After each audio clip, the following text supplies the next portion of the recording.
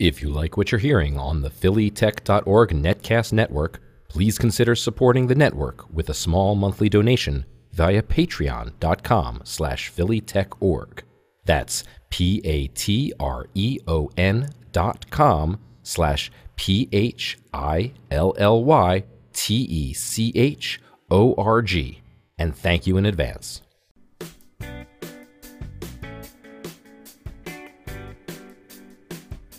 You're listening to The Interview Show with Seth Goldstein on the phillytech.org Netcast Network. Thank you to our sponsors, Wistia.com, Zoho Mail, and GetFlywheel.com.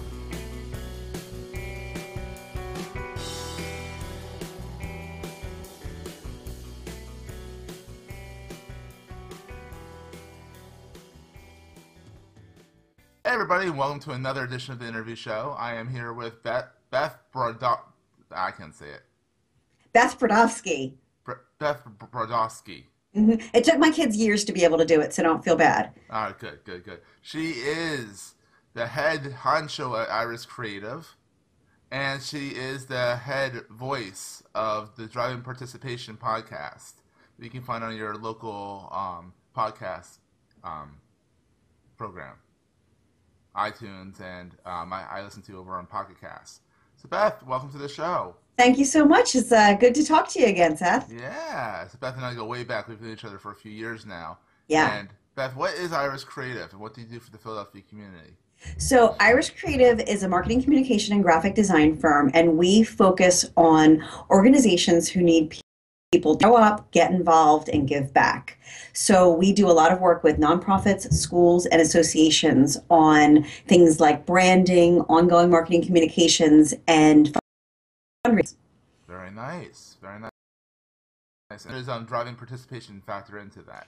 So, I've been in business for, shockingly, 18 years. I can't even believe I've been in business that long.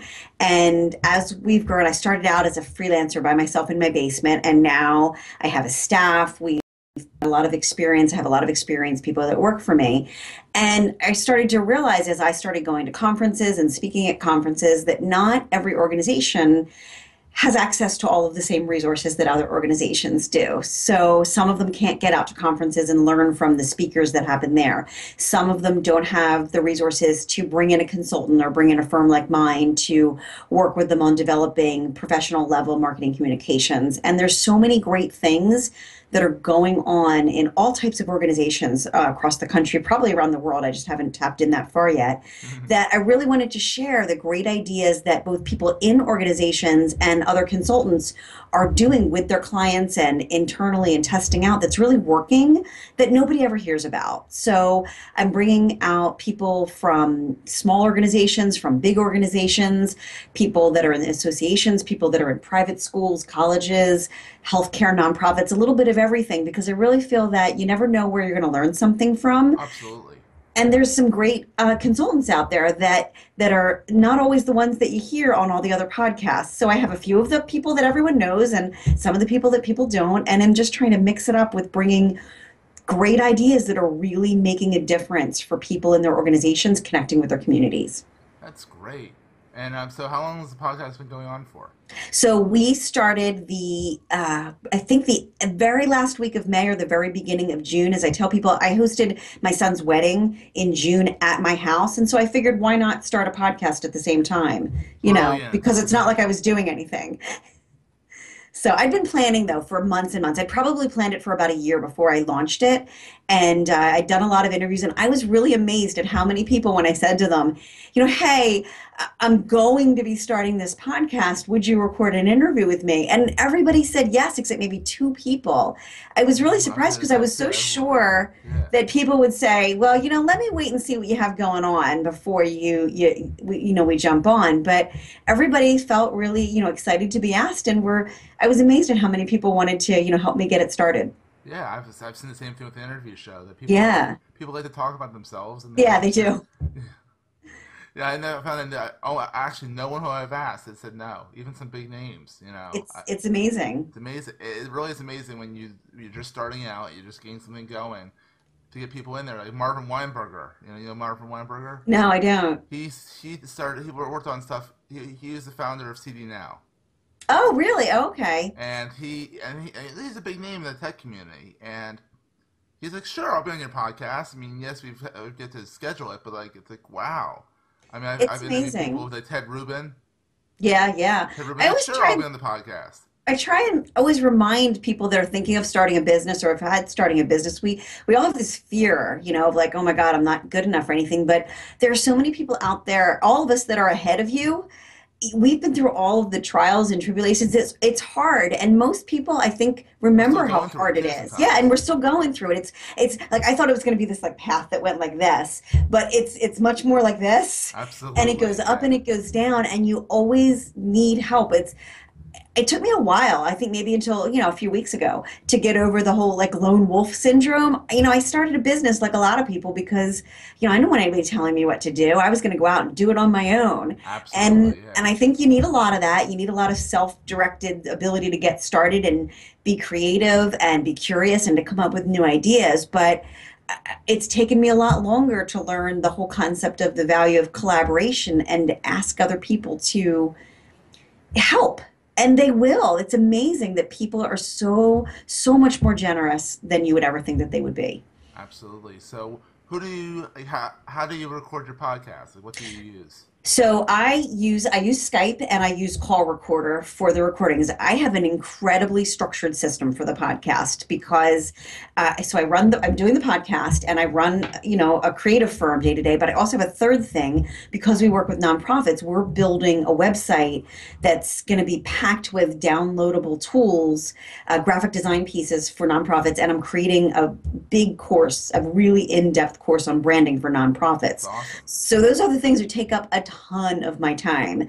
So since I'm not monetizing the podcast yet, hopefully at some point I will, I can't let it take over my life. Yeah. So I record it through Skype, which works great. And then when somebody doesn't have Skype, because I talk to business people, and there's some of them, despite being in business, Skype isn't necessarily a business tool for non-entrepreneurs and people that Yes. don't have, students on exchange in Germany. So they don't always know it or they're not comfortable with it. So I still will do things, I will call them on the phone, but I'll call through Skype and I just I put money into Skype credits because Yes. if you're calling a phone, then it costs money. But if you're calling another Skype person, it's free. The sound quality isn't as good, but rather than jumping over to something like free conference call, which is what I started with, which is Yeah. totally free and easy, but the sound quality, I wasn't happy with it. So now I call on Skype even when I'm calling out to a landline because my part sounds better. Well, that's what matters. That you can at least get something sounding good. Right. Yeah. You say, as long as I sound good, it's all that matters. No, Yeah. Right. Exactly. exactly. So, I mean, I Beth, want it where to can sound as people best. find you online? So people can find me online. I spend most of my time on LinkedIn and on Twitter. We have a Facebook presence as well, but I'm Beth Brodovsky on LinkedIn and also Beth Brodovsky on Twitter, and I'm also Nonprofit Toolkit on Twitter. There you go. So go find her. Yeah, so that's where if you want to see me and I'm actually out there myself doing it, that's where I spend a lot of time interacting and jumping in every day. I look at those two things. Since our audiences are nonprofits, and despite the fact that nonprofits use a lot of Facebook for their communications, personally, people in nonprofits don't tend to want to spend a lot of their free time out, their Facebook social time necessarily interacting with business people like me. They're much more comfortable doing that on Twitter or on a LinkedIn. One of the best things that I've done, every single issue of the podcast, every session that comes out, I use the LinkedIn publishing tool to write a full length, long form post in LinkedIn, and I use a graphic that we use to promote it on our website also into LinkedIn. The LinkedIn publishing tool This is has amazing. been amazing. So anybody that hasn't checked into that yet, I highly recommend it as a way to get. If your audience is other people that are in business and on LinkedIn, it's been tremendous. Everybody that I run into says, I'm seeing everything that you're posting, so I know that it's getting in front of people and it's definitely raising our profile. That's the key. Well, thanks, Beth. Thanks. I hope it's been helpful and it's always great chatting with you.